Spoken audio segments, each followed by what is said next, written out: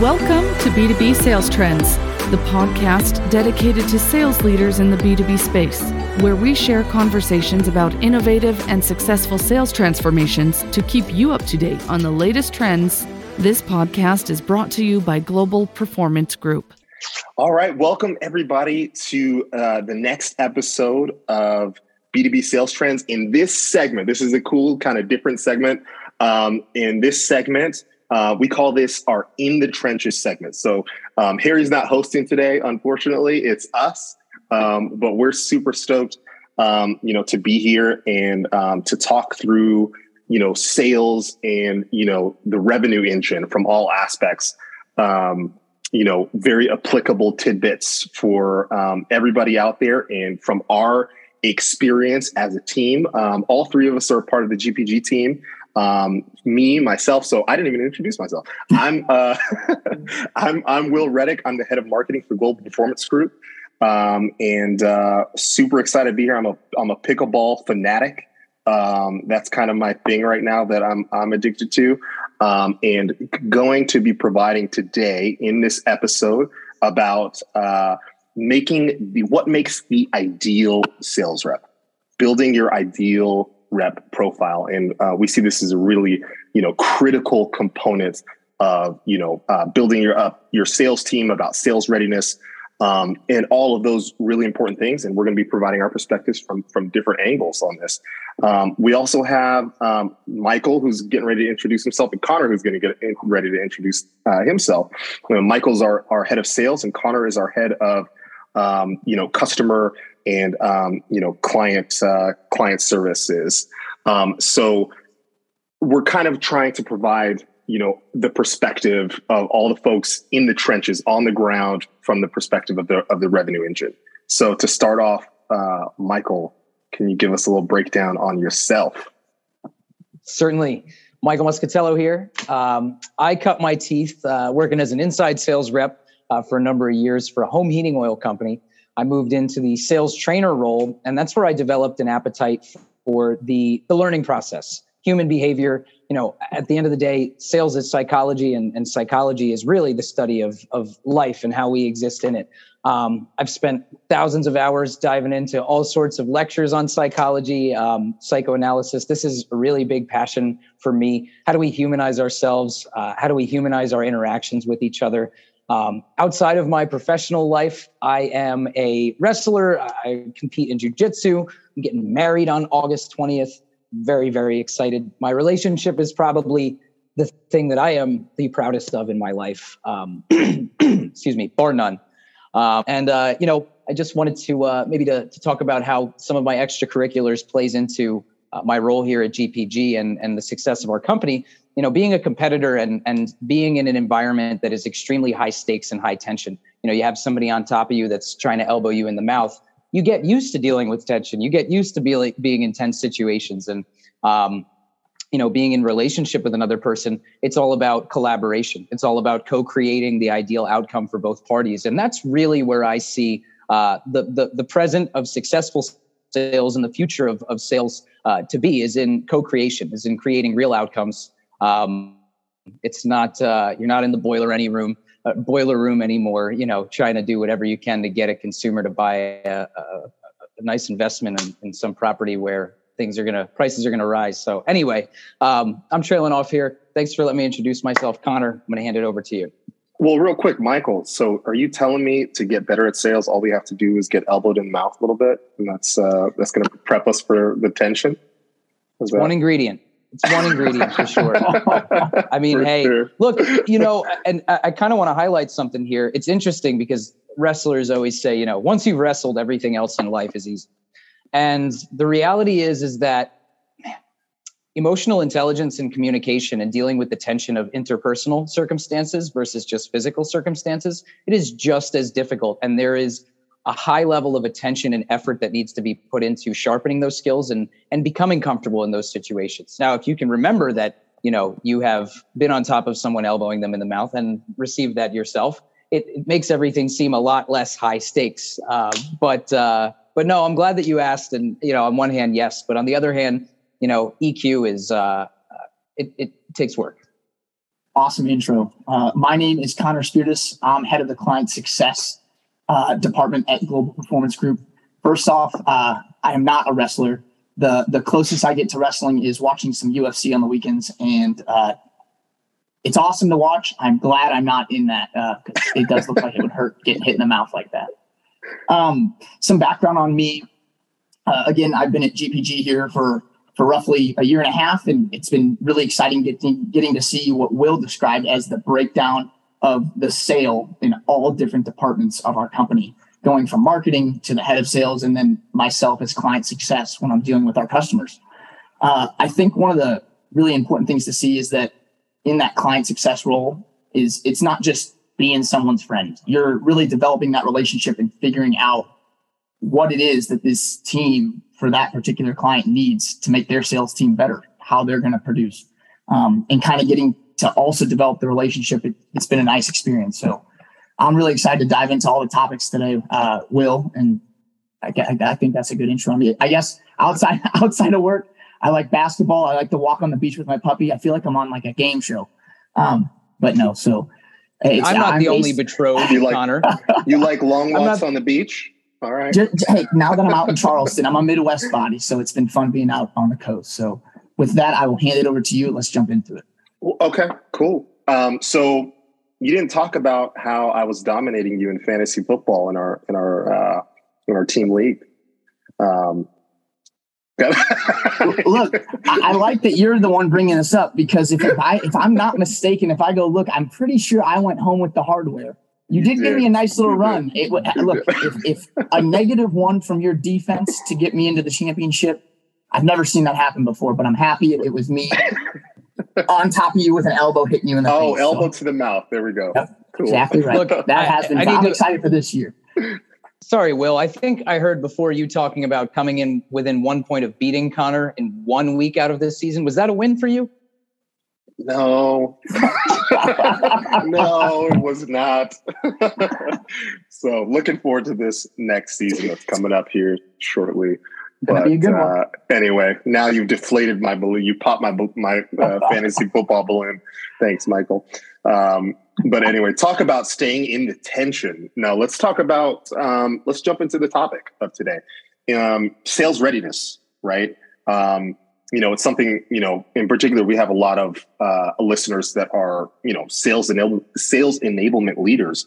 And so, again, we're providing our perspective. We're not the guys with 30, 40 years of experience, right? We are, providing our perspective on working with clients on a regular basis with, on prepping their sales teams, getting their sales teams to success. All three of us play a pivotal role in that for Global Performance Group. We're a corporate training company that specifically we're like, our bread and butter, and what we're really good at is sales training in particular. And so when we think about sales readiness and, what that means and what that is and how critical that is for sales, what does that mean to you guys? From my understanding and my feeling, it is giving everyone a common language, a common sales language to speak, and being able to utilize that to engage with the right stakeholders and get to the right people. So that's where I'd start. Yeah. If I can comment on that, Connor, just because for me, a common language is something that is so key. It is so important. And it's something that I see so infrequently in the marketplace is that, there's product training. There's even pitch training, right? Where individuals are trained on how to present a product and how to talk about the technical details to a client. But when it comes to the actual dialogue that we're having, when it comes to the actual, conversational tools that we're applying, a lot of people don't have them in the first place. And let's say, you have a sales rep that does the work to study, top sales skills today and improves themselves. If they don't have the same common language that a manager might have, when they sit down for a coaching session, I'm sure that it will help, but they don't have any common ground or common pillars to be basing that conversation on. And so I really like that you brought that up, because I think for me as well, that is the core of sales readiness. No, that makes a lot of sense, both of you guys talking through this. And, when you talk about a common language, specifically, and the way that we think about it. So could you break that down a little bit further? What does common language mean to you? If you don't mind, Michael, I'll jump in first. So from my day-to-day on the client success side of things, a lot of the time that I'm engaging with our clients is I end up getting to learn how they feel after a workshop or a program. And I get to learn, hey, these skills and tools and the knowledge that they took, that which parts of it is hitting the hardest with that specific customer or that client. From that, you get to learn, is everyone going to be using those skills, and how are they going to be using it? Because then it becomes more of a culture thing within an organization. And if you're able to instill the same values and skills into that culture, and they're able to use that and churn out, whether that's creating more volume to their business, whether it's better margins. That's obviously the goal of a sales organization. Michael, you have any comment on it? Yeah. So this is what is a common language, and I'll keep myself super brief and simple here. Do you have a common questioning technique, a methodology that you build questions to ask a client? Do you have a common methodology for building engaging statements that are meant to engage a client's attention? Do you have a list of 5, 6, 7, 8 skills that are necessary to implement at various points throughout the sales process? Do you have a common method of overcoming objections? And are there a few bullets that you have on that will help a rep to remember the foundation of how they should be responding in different scenarios? Common language is as simple as mapping out, 5, 6 things that you need to be doing, depending on the point in time in the conversation of the call and what you're trying to accomplish. No, that makes a lot of sense. And then practice, right? Mm-hmm. I think that's one thing that, we can all definitely agree on is, there's that piece of the common language, understanding the content, understanding the product. All of those things are really key components, but, you want your ideal reps, anybody in your organization, to be very well versed in that. And so I think one thing that we've talked about before, and even on, listening to some of Harry's previous podcasts, I think he had a podcast with Daniel Hayden from Google, who's their head of global curriculum, if I remember correctly, where they talked about, content light, application and practice heavy, right? So yes. That's a really, interesting concept to me as I was listening through that episode. And I think that applies here as well. So yeah, in terms of sales readiness, and just me kind of, thinking about it a little bit, it seems like there's lots of different, components to it, from, defining what the standards are, right? Defining what, what excellence is, what is ideal, right? And understanding that, building up that knowledge, building up the knowledge of I feel like knowledge is comprised of so many different things, right? So knowledge of, of your content, knowledge of, the way that I feel like a lot of that is the common language, right? That you guys are talking about. And a lot of that also tied into what some people refer to as soft skills, right? Which, again, in order to get that mastery, that requires the application part. And then another component for me, when I think about this sales readiness stuff, is, content alignment.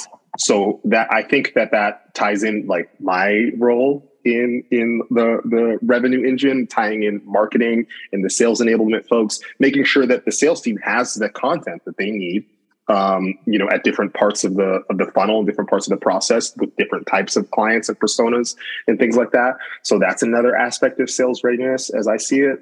Obviously I'm biased on that part, because I'm like, I want to make sure that you guys have the coolest stuff that you can.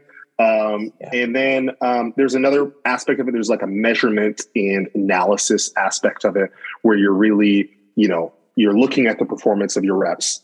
You're seeing, how they're doing in terms of meeting those key performance indicators, how many meetings they're having a week, how successful are they with those meetings?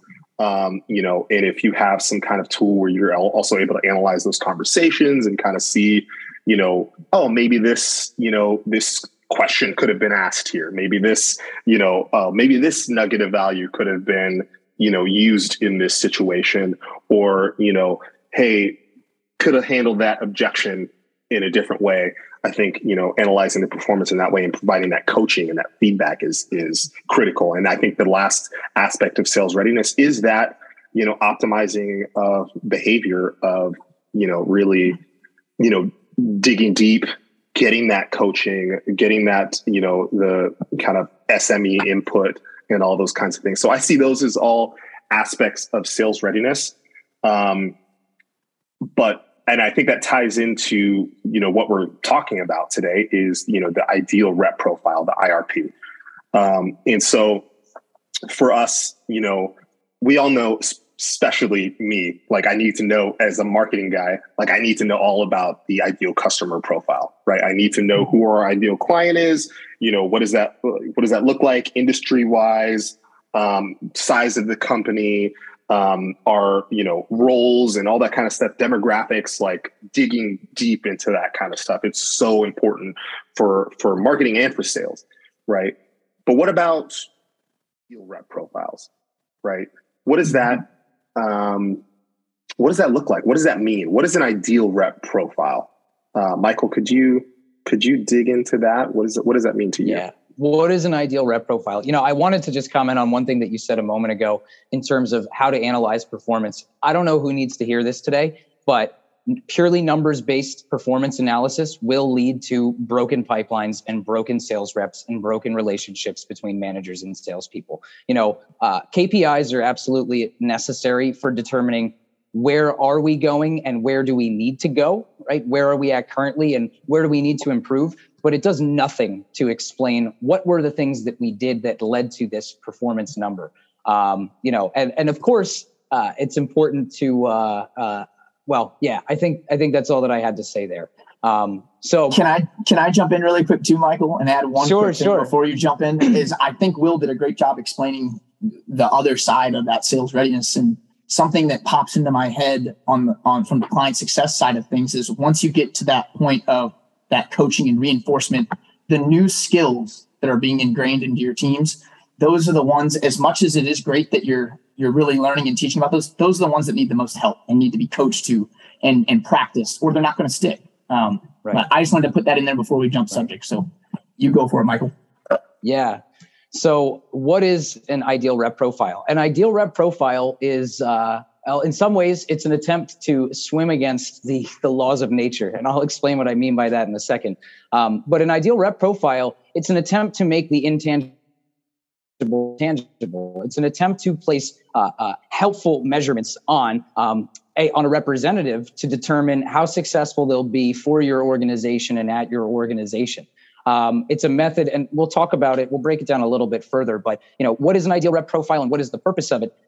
Some of our listeners may be familiar with the Pareto distribution, and put really simply, it's this law where 20% of, let's say, a workforce is going to contribute to 80% of the productivity in that workforce. But this is not just something that's found in the workplace. Okay, 20% of the mountain ranges in the world take up 80% of the mass of mountains in the world. 20% of the stars in a galaxy have 80% of the planets in a galaxy. This is a unavoidable and unfortunate natural law when it comes to the way our workforce operates and the levels of efficiency that we can expect to see. So the IRP is a method for us to swim against the law of nature and make it so that all of our workforce is contributing. The goal is not for them to be contributing equally, right? But it's to make that other 80% of people as high performing as the 20% that are contributing 80% of the business, if that makes any sense, right? So why is it important to have an IRP? It's exactly that. We're trying to streamline and make maximally efficient our workforce so that the Pareto distribution doesn't have to apply. And each individual, we are confident that they are contributing maximally in their role and performing their role to the best of their ability. That is a really good explanation. I really like that, especially like the Neil deGrasse Tyson look that you provided into that. Yeah, I've heard the 80-20 rule. Definitely heard that 80-20 rule.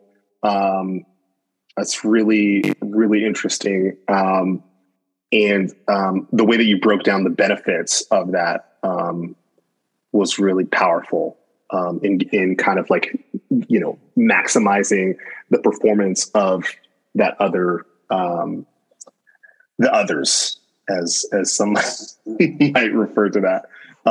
That's cool. Okay. So what are your thoughts, Connor? Let's break it down a little bit. What elements do you think? So we know about the benefits of an IRP. Now we know what an IRP is. Super useful in hiring potentially. Is that kind of how you see it too? What elements do you think should make up an IRP? And then how do you think an IRP should be used? It goes back to some of the things I talked about first when it comes to being able to have that common language. And I really feel like it's being able to engage with the stakeholders that are in front of you. I think that it comes from, yes, obviously when you're a new salesperson coming into a new sales organization, yes, you need to know what you're selling, product or service, but being able to share that and talk to the audience that you need to speak to, whether it's a CEO, whether it's a director of sales, whether it's a procurement professional. I think that understanding that process is just vital in being able to have an IRP that you're executing on. And I think that starts with the onboarding process. I think that if you're not able to bring your people in and up to speed to what we're talking about, that 20% that is succeeding and over succeeding their goals or superseding them, it's not that you're going to fail, but you're not setting yourself up for success, in my opinion. So that's kind of my feeling, Will. One of the things that I find, and I would like to share, what I think make up an essential IRP measurement, the types of things that we should be seeking to measure with an IRP. What I'm not going to talk about is, does the individual understand and leverage a working knowledge of our company processes and policies? Do they understand the bullet points about the product, the specifications of the product, the legalities surrounding our product? This tends to be something that companies have really well nailed down. I see a lot of the firms that we specialize in working with, they have a highly technical product offering, and they go through, they already have in place a very successful system of making sure that the rep is able to speak about their product properly. For me, what makes the real difference in the effectiveness of a sales rep is not how well they can talk about features and benefits. It comes down to how well they can quickly engage a buyer's attention. And then once they have that buyer's attention, how well can they build trust with that buyer so that when they drop tidbits of product knowledge and nuggets of value, that's not just bouncing off the buyer. Because I say this all the time, you could be the most suave salesperson in the world with the best lines and the most impactful data, and all of it means absolutely nothing if there's not an emotional connection with the individual that you're working with. And that means different things for different people. But yeah, I really wanted to highlight what's important to have as part of an IRP. Of course, knowledge of competitors is important. Of course, product knowledge and data and being able to run through the pitch deck is very important. And you'll find this in a list of, you look up IRP, you'll find this on every single list out there, these must-haves. But most companies already have that. What I see a lack of is the soft skills, which are really, in my opinion, the hard skills. They are not the so difficult soft skills. Yeah. They're the hard ones to master, right? So I did a lot of talking there. If I could just list out a couple, how quickly and effectively can we engage the buyer? How quickly can we build trust? And how effectively can we build trust with the buyer? How well are we able to generate needs? How well are we able to overcome objections and use those objections as an opportunity to surface what else might be lurking beneath the surface for the customer, right? And how effective are we at ultimately moving the sale down the pipeline, not in a way that feels salesy and full of pressure, right? But in a way that the customer understands what you're doing and the closing step that you're asking for is in their best interest, right? What you're doing is not just for the sake of getting to yes, but that what you're asking for is in their best interest. So without, those are some of the skills that for me would make up an ideal rep profile. Measuring those skills, that's a whole nother story. Yeah. No, that's super helpful. So when we initially thought about this topic and, having this as a conversation for our first In the Trenches segment, I really thought about this in terms of kind of like, my past life in the military, right? And I would have to explain this. I really like kind of like this methodical, very intentional approach to establishing what it means to be successful in your role, right? Being able to break down the different categories. And when I would explain it, because I used to work as a trainer in the military for my the role that I filled, and so I would have to explain to folks, hey, this 1, 2, 3, 4, 5, 6, you're going to go through training for each one of these things, and they build on each other. So if you can, the goal is mastery, the best, in the best way that you can. And so for me, like having that in my mind, like when I was going through that, and then also being able to present that to, the military members and, that were, trying to master their skill sets. It was so incredibly beneficial. Like it provided you that perspective, right? Like, I know what it is I need to do in order to become really good at my job, and it was the same for me when I moved into marketing after the military. It was, all right, first step, I need to, copywriting. I want to be able to write copy really well. I really want to understand, the processes behind, graphic design and, video development and all that kind of stuff, all of these things. And then, then I had like the big picture of, strategy and all that kind of stuff. And, what makes the most sense, the most being up to date on the most recent kind of tactics and all that kind of stuff. So for me, I think that's in any role that you do. If you want to be really good and successful at what you do, break it down. Kobe Bryant, my favorite basketball player of all time, same thing, is like, oh, what's my weakness? Oh, this year I'm going to be very intentional about, working in, for anybody that's not a basketball fan, I apologize for the quick little, 30-second blurb that I'm about to spit out right now. But, there was a time in Kobe Bryant's career where he couldn't work well with his back to the basket, right? So what did he do? He talked to Michael Jordan about the way that he did it. He talked to Hakeem Olajuwon, who was one of the greatest post players of all time. And he really focused on filling that gap. And, he was very methodical about it. Every time he went out to practice, he was very, very focused on, filling that gap and,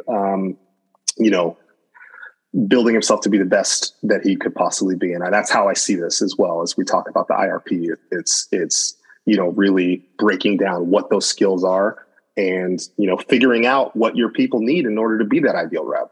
So. And can you imagine if Kobe Bryant was just like, well, I need to score more points. I need to get more assists. That's what my problem is. I need to work on scoring more points. Right. How successful would he have been? It's right? so, but by it's breaking so vague. it down, Yeah. by breaking my back to the basket, I got to work on my back to the basket. That is really, I think, what we're talking about when we say we need to know what is contributing to our KPIs. What are the components of conversation and dialogue in the sales process that contribute to the results that we get? But Will, I wanted to ask you, my curiosity, I know it was piqued. I think you said there was something like 6 key competencies or skill sets in the military that you needed to have mastery of in order to be a successful contributor in the military. Can you share with us what those skill sets were? So when I taught, military linguists. That was my job in the military. So particularly, flying linguists, airborne linguists, right? So it was, the training pipeline for that is you go through, and first of all, you go through basic training, right? And so you learn how to be a military member first. Then you go through a school called the Defense Language Institute, where you learn your language and you try to master that to the best of your ability to be able to do your job as kind of like an in the air translator / interpreter, right? And then from there, you learn the cryptologic side of things. And this is kind of, learning your target, and your mission, essentially. So this is kind of more like the classified aspect of things. And then from there, you go and you learn how to be a flyer, right? How does the aircraft operate? What are the emergency procedures? All those kinds of things.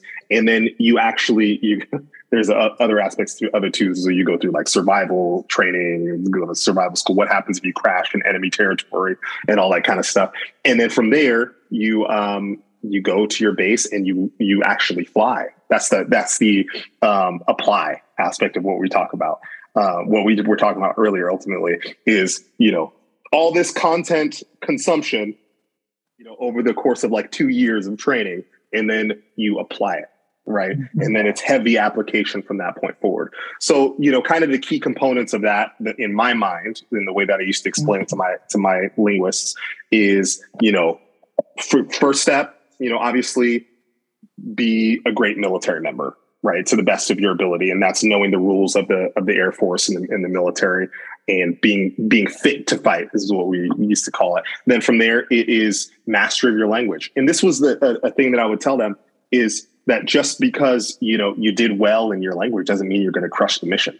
And so I think that could be applied here to what we're talking about right now is just because, you're charming and suave and you have some of the key, those things that we see as like, can be obviously really beneficial to being a great salesperson, doesn't mean you're going to be a great salesperson. Do you have all those other components? Do you have, you do need to know about your product, right? You do need to have product knowledge. You do need to know, and have those soft skills and know, what nuggets of value you should be using when, what type of striker questions are most, successful with certain types of clients and when to pull those out.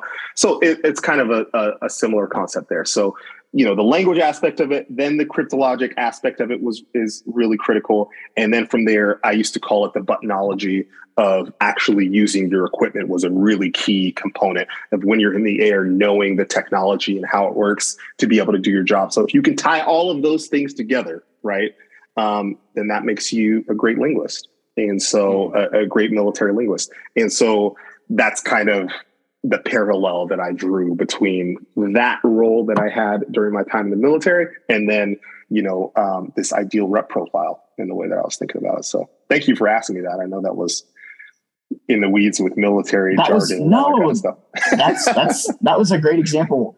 It actually made me think of too, kind of tying your military experience, tying together the sports world, the basketball example we gave of Kobe Bryant. I was hoping you'd go there. Bringing it back to sales. I really think when I talk to in the client success role I'm in about these salespeople and what areas are the biggest challenge, it's coachability. And in all of the examples we've talked about is you can be the best military man, you can be the best basketball player, but if you're not coachable and able to adapt on the fly and be willing to compromise, you're not going to get anywhere. And again, maybe that is different when you're someone that's been in the sales industry for 25, 30 years and you've seen it all. But for someone like me that's getting into it now, you don't know everything. And being able to adjust on the fly, whether that's through a program or as you're being onboarded, I just think that's something that I have seen is the biggest challenge from leaders of companies that I talk to, is making sure that their salespeople, although that they've learned the material, are they able to be coached to it and to even elevate their games more? So I thought I'd add that tidbit in too. I like that. In terms of being coachable, I think that there's probably a link between the way that the company assesses an individual's performance and their coachability, a direct link, right? Because so many companies, come in for a performance review every quarter. We'll talk about what goals you hit and didn't hit. And that puts a person into a mode where their job and their function is defined by KPIs. And so it's an external measurement that they're looking at. And I think that conditions salespeople to not be looking at what did I do in order to lead to these results. And, one of the difficulties with sales reps is that they tend to be very defensive. And when you have a performance review, it's, well, this competitor was doing this and this market condition led to this and this customer was asking for this. And one of the frustrations that sales managers have is that, salespeople are focused on external factors that they can't control. Those are real, right? And I think that we would get a lot further in cultivating someone's coachability if those things were acknowledged as external factors that we can't control, but then that focus was brought back to what are the conversational skills that I am applying and how well am I applying them? And if a conversation is based on that much more than, get me 15 opportunities in the pipeline by next week, I think you wind up with a lot more coachable people. And I think you avoid, I know I've spoken with a couple of people who have said that they've leveraged that approach in the past. Give me 15 opportunities in the pipeline by next week. Sure. Okay. I'll put 15 opportunities in the pipeline. What is the quality of those opportunities realistically, right? If this person is just trying to hit a metric, instead setting up metrics for an individual to be improving upon the skills that are necessary to create 15 opportunities in a week. If you're approaching it that way as a manager, I think you're giving yourself a lot clearer of a path to being able to deliver coaching and have coachable representatives. This was a new idea that I kind of tried to tie together, but in summary, metric-based performance review leads to uncoachable employees as much as it leads to broken pipelines. I think that's what I was getting at there. That makes sense. That makes a lot of sense. Okay, so let's get anecdotal. So let's dive into the anecdotes.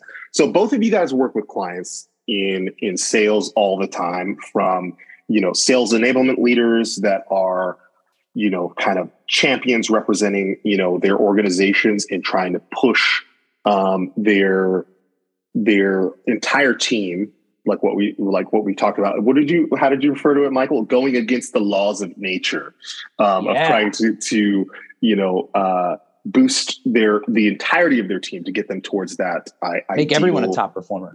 Make everybody a top performer, right?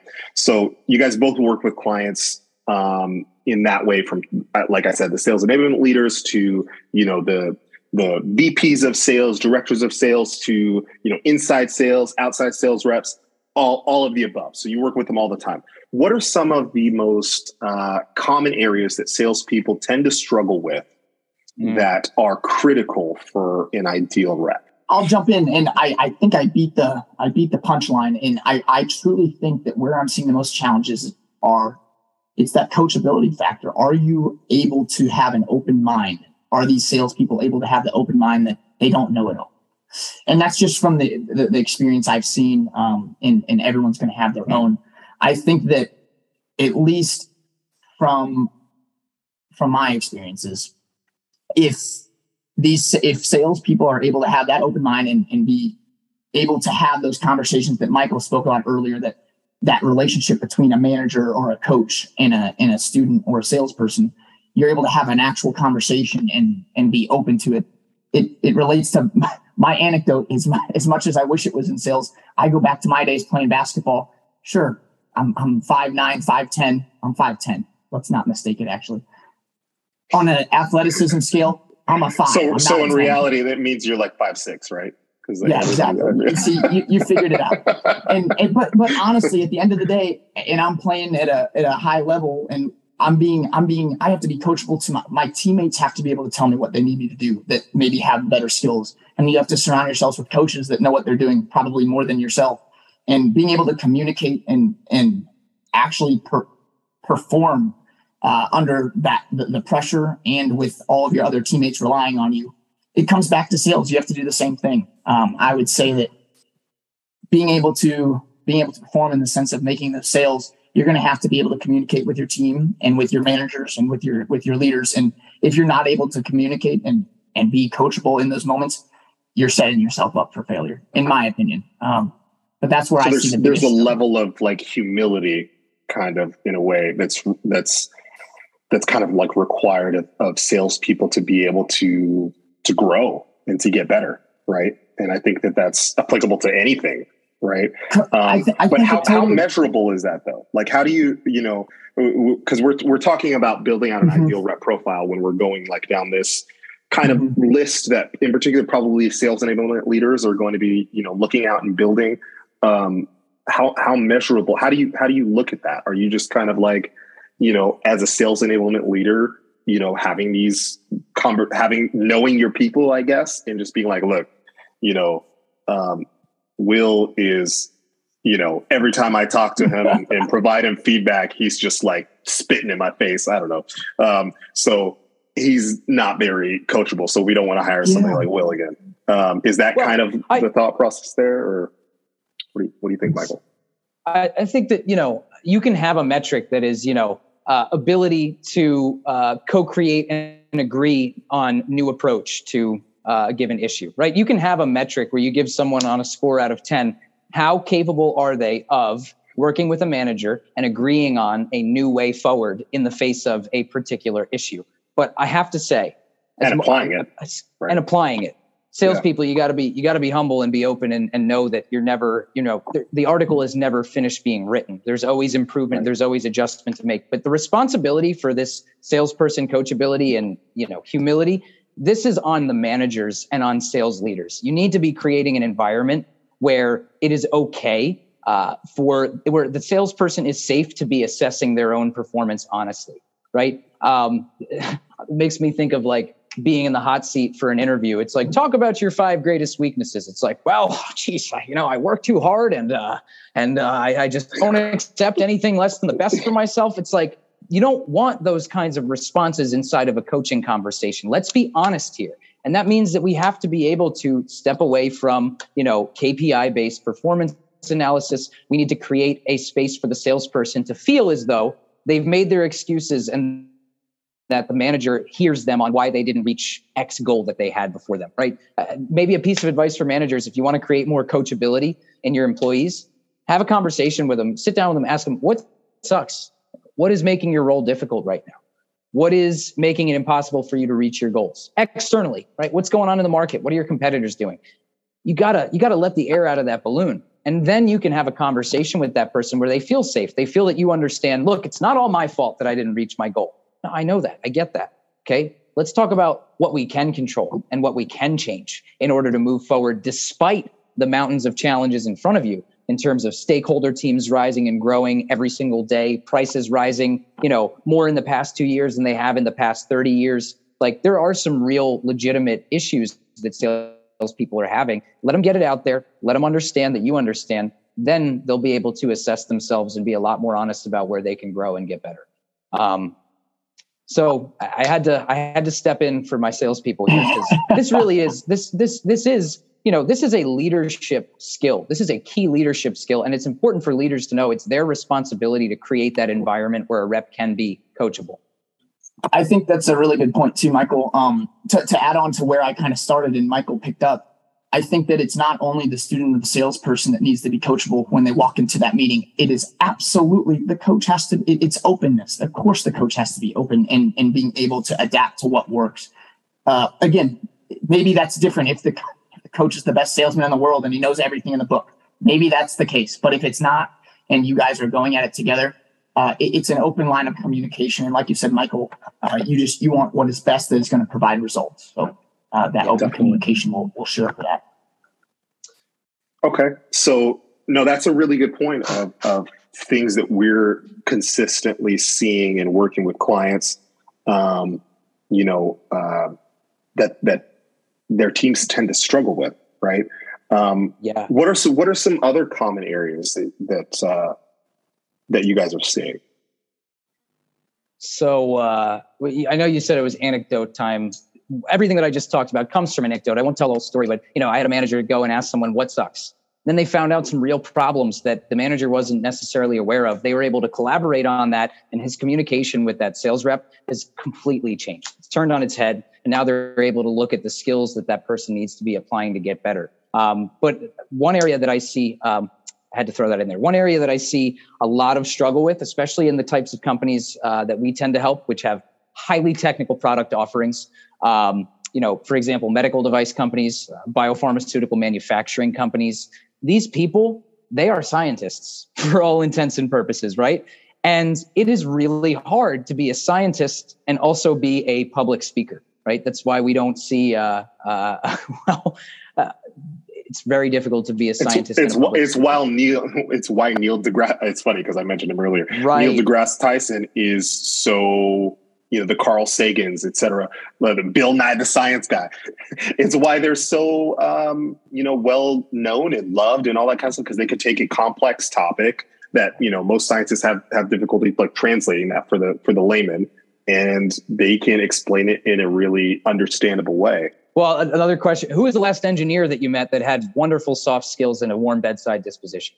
It's like, no offense to you engineers, that's a joke, it's a generalization. But the point is that we have people that are highly technically proficient that don't get to spend as much time on the emotional intelligence because they need to know so much for their product. And as a result of that, not only do they have a difficult time connecting with any stakeholders, but when you have a highly complex sales process where you're dealing with a CFO and procurement and a technical end user and a project manager and a manager of the R&D team and the R&D team, you need to have a wide range of emotional plasticity to be able to engage with these stakeholders in the right way. You need to be able to not only be a scientist of your product, but a scientist of the different profiles inside of business, and be able to communicate with them in their language, and do so in a way that brings everybody into alignment. That means navigating organizational politics. As a broad topic, it's stakeholder management. If we were to break this down into a bunch more measurable skills that you could build into an IRP, how well does this rep understand the buying criteria for a financial buyer or an economic buyer, like someone in procurement or a CFO? How well does this person, obviously product knowledge comes into play, right? But again, we're coming back to those skills. How well does this individual build rapport and trust? And that can be broken down into, lots of things. But I think I've satiated my desire to get out some of my answer for that question. That sounded weird. All right. No, that's good. That's good stuff. Yeah. So it sounds like, that for a lot of organizations that we work with, and as you guys are kind of talking through it, coachability is a huge, kind of problem area for sales reps. I hate the word problem. I call it a challenge. You call it a challenge. Oh, a challenge. I call it. It's more of a challenge for these people. I mean, I wouldn't call it that they're coming at us with that it's a problem, but I'd say it's probably one of the bigger challenges. Okay. So one of the bigger challenges is, coachability. The other thing that Michael, that you mentioned is, the ability to take a highly, technical product and be able to articulate the value of that. Right. So value articulation, I think is really different. Value articulation to a variety of stakeholders, right. And being able to position it in different ways. Yeah. Right. So you might say it differently to and articulate that value, obviously differently to a CFO versus a CTO versus, any of those roles. So you got to be prepared in knowing that and being able to articulate that value, and not just be like, oh gosh, what's the example? It's the iPod example of like, when they introduced the iPod, it wasn't like, hey, this device, has 16 gigabytes of data and of storage and, et cetera, like all the technical details, like people, that's not going to resonate with the buyers. Right. So it was, imagine having 1,000 songs in your pocket, right? That's true value articulation. Now, all of a sudden I'm thinking about it. I don't give a crud about a crud. I don't care about, I don't care about, 16 gigabytes, at least at that point. Right. Because now we all know what it is. It's like, it's common knowledge, but you tell me I can have 1,000 songs in my pocket. And this is like me, back in 2005, 2006, I'm like, oh, that's so cool. I had to like burn CDs and, do all hey, that. Michael, does it surprise you at all that the thing that gets Will the most excited is marketing? No way. No way. But it is, I mean, I guess you're right. It is a skill. It's kind of like the marketing skill it's marketing yourself. It's marketing yourself. It's marketing yourself as a salesperson. In marketing your product, right? Articulating that value, being able to use that. in that one-on-one situation, in that conversation, in that email, in that meeting. So, no, that was really cool. That's cool. Sense thank making. you. It's sense making. I love that. So we had the making anecdotes. it tangible to the senses. Yeah, definitely. So we had the anecdotes. Now let's talk about aligning your organization to that ideal rep profile. So what does that mean? How do you align let's say, you've built out your IRP, and you have all those things that you say, the coachability, the value articulation, the product knowledge, objection handling, et cetera, et cetera. You determine that these are all critical things. How do you align your organization to that IRP? Well, I feel like we've gone through a lot of the ways that a lot of ways to connect your organization to this IRP, but what it comes down to, it's the full process. I think that it really does go top down the minute someone is hired in, whether they are a 10-year vet salesperson or they're a kid out of college sales guy. You need to even the playing field for everyone and create that common language that we've really built upon in this conversation we've had. And that starts with the onboarding process, involving the upper tier of the sales team. I don't know. It depends on the organization. If it's a sales enablement officer, if it's a director of sales or a VP of sales, but aligning everyone in the process and you guys spoke about it too, the word intentional, being very intentional about the information you're sharing with these people or these individuals in the onboarding process so that they are able to have those skills to engage with the right stakeholders, to have all these other hard, soft skills that we're talking about. But I think that's where it starts. It starts at onboarding. I think that is how that transition happens the cleanest. So as you're talking, it makes me think, right? So the way that I see it and the way that I'm interpreting it is that the IRP in aligning your organization to the ideal rep profile, the IRP can be really like a foundation, right? Mm-hmm. You're saying, first of all, it's what we talked about before. In anything that you do, you need to define what excellence looks like. Mm-hmm. What does it mean to be successful in this role? What does it mean to be, a great sales rep in our organization, right? Mm-hmm. And from there, if you're really, like you said, intentional about it, what are all the aspects of that? What are all, we need you to be able to, obviously know our product really well. And that's something that a lot of organizations do well, based on what you guys have both said in your experience. Product knowledge, a lot of times that's not an issue, right? Other things, value articulation, objection handling, being able to, handle tense, situations. We talk about staying in the arena, right? Not going into fight or flight in, during a tough negotiation, not conceding on price so much. Like all of these types of things, I think are, really critical as the coachability, right? Those things that you guys talked about. So we define that excellence, right? And then from there, we start, we build upon that, right? So when you define that excellence, then from there, it's like, you're hiring people that are likely, able to meet all of those things. And I think that can really shape your hiring process, first of all. And then the people that you have in that role already, now you can provide them, feedback on how they're meeting each one of those aspects of that criteria, right? So you can kind of walk them through, okay, so, hey, Connor, you're not that coachable, right? Like, let's work on that, right? And being, obviously you might not say it exactly like that, but I think being direct in that feedback and in those coaching moments is really critical. And then, I think we talked about that whole process of sales readiness. So I see this as the foundation. And then from there, you go on to, building that knowledge, the application, aligning the content like we talked about, getting marketing involved, knowing what content needs to go where in the funnel and in the process, analyzing that performance, providing that coaching and feedback, and then, correcting that behavior. I think that's how I see it in terms of aligning an organization to, an IRP.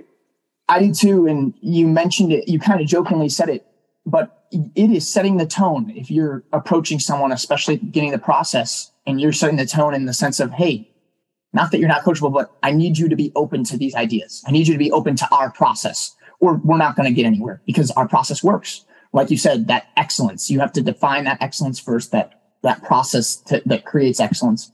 And once you get there, if someone's not going to be coachable to that process, it's going to affect if they're getting hired or not. And having that onboarding process. And I feel like for me being the client success guy, my onboarding definition might be different than someone else's. But when I think of onboarding, I think of what programs or knowledge or skills are they given right off the get-go to give them the best chance to do well at my company. And there should be a process in place. And a lot of companies do. Obviously, it might not be that defined as a process. It might be different depending on what team they go to. But again, I think the stronger that process is, the more efficient and more it helps flatten that curve. It helps flatten that curve. One thing that we talked about, we talked to a high level sales enablement guy at a really at a Fortune 100 company that we work with, and the reality is, a lot of times our goal is to really flatten that curve and thinking about things this way, so strategically and so, methodically, and, getting your new salespeople, onboarded in a way and that they know exactly what they need to achieve to be as effective as their best guy, and, how do we get them to that quickly? You know what I mean? Efficiently. That 20%. Quickly. Exactly. So, that's a great explanation, guys. Any other thoughts before we sign off with our signature sign off for In the Trenches? Just wanted to list out a couple key points for aligning the organization and make it easy, for managers and for company leaders to be able to do that. The first is outlining where we want to go, right? That's the IRP. And then the second piece is being a salesperson for your representatives and sense making for them why it's worthwhile to get there. You get them engaged in their own development process. You show them that their own progress in terms of their ability to perform the skills that are outlined in the IRP, why that benefits them, not only in the workplace, but in every environment. Sales is one of those unique roles where the skills that I apply here are the skills that I apply to my relationship. It's why I have the opportunity to get married. I have a great salesperson. No, I'm totally kidding there. But, you get people engaged with their own development process. You set up systems. Was it the objection handling that you did well? What was that? So I was definitely the objection handling. But you outline where you want to go. You sell that person on their own development. You set up processes of accountability inside the company that require no effort from you. Right? I say this to parents. I do say this to parents.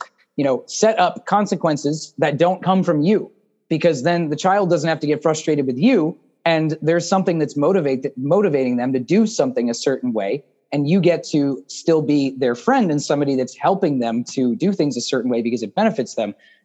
Hey, look, I'm so sorry, Representative A. I know that you want my help on, giant deal with X Corp, but you haven't filled out a deal planner. You know that it's a part of our competency that you fill out a planner before you come to a coaching session. I need you to fill out that planner. And that piece right there is one super simple step that's going to make it so that somebody is consistently using, assessing, and refining the skills that you outlined that you used to plan your sales dialogue. And you don't have to tell them, go read this piece of information. The last piece maybe that I wanted to share for anybody out there that's in a leadership role in setting up learning processes for your people, it has to be applicable to their day to day. You can't be, Johnny has 5 apples and Sally has 3 oranges. How do we make this trade? It's got to be relevant, because otherwise people won't have belief in the skills that you're trying to sell them on. And if they're not sold on those skills, they're never going to engage themselves with improving, and them getting better at, developing a striker question is just going to be something that they're doing for you instead of for themselves. So making it applicable, giving them tons of practice, selling them on the vision, showing how it ties into their own personal greater good. Because, let's be honest, most people are not showing up to work because they are deeply in love with their company and the industry that they work at. There may be those people out there, but if we're being human about this, these people are showing up to provide a certain value and get a certain value in return. And if you can show them that doing their job even better and even better, even better, even better is a major value add, not only for their financial success, but for their personal success, that's where you really start to create a growth engine for the people that develop your revenue. And then those people are your growth engine for the revenue that comes in for the company. I think I'm done. No, that's good stuff. Awesome. When I think about, anytime in terms of managing people, leading people, teaching people, that concept of, explaining, why it is you're doing what you're doing is so critical. A lot of times if you just tell somebody what to do, without explaining that, especially as adults, it's like, I think about the difference when you mentioned, parenting, the difference between teaching a child versus teaching an adult. That's a critical aspect in getting that to sink in and getting them to buy in, getting that buy-in. So all these executives talk about they want their employees to have ownership. How can you expect somebody to own something if they have no idea why they're doing it, why it's important for them and the company? Right. Definitely. Great points. Great conversation, gentlemen. I promise I pumped up the signature sign off. This is our first episode of this and we don't have one yet. So we'll start thinking about, if you have any thoughts or ideas, dear listeners, on a cool signature sign off, let us know. Email us at info@globalperformancegroup.com and let us know if you've got a cool sign off for our In the Trenches segment. But you guys got any ideas? Anything cool? Should we have explosions or something at the end, or I don't have any ideas yet, Will. One, I definitely want to share. I will share a fantasy football update because we'll see where I'm at compared to you the next time we end up putting one of these together. Also, could we have color coordinated any better without even talking to each other? Come on, love it. Gotta be kidding me. That's all I got. Cool. All right. Well, thank you, everybody. Thank you, listeners. And until next time, we'll see you.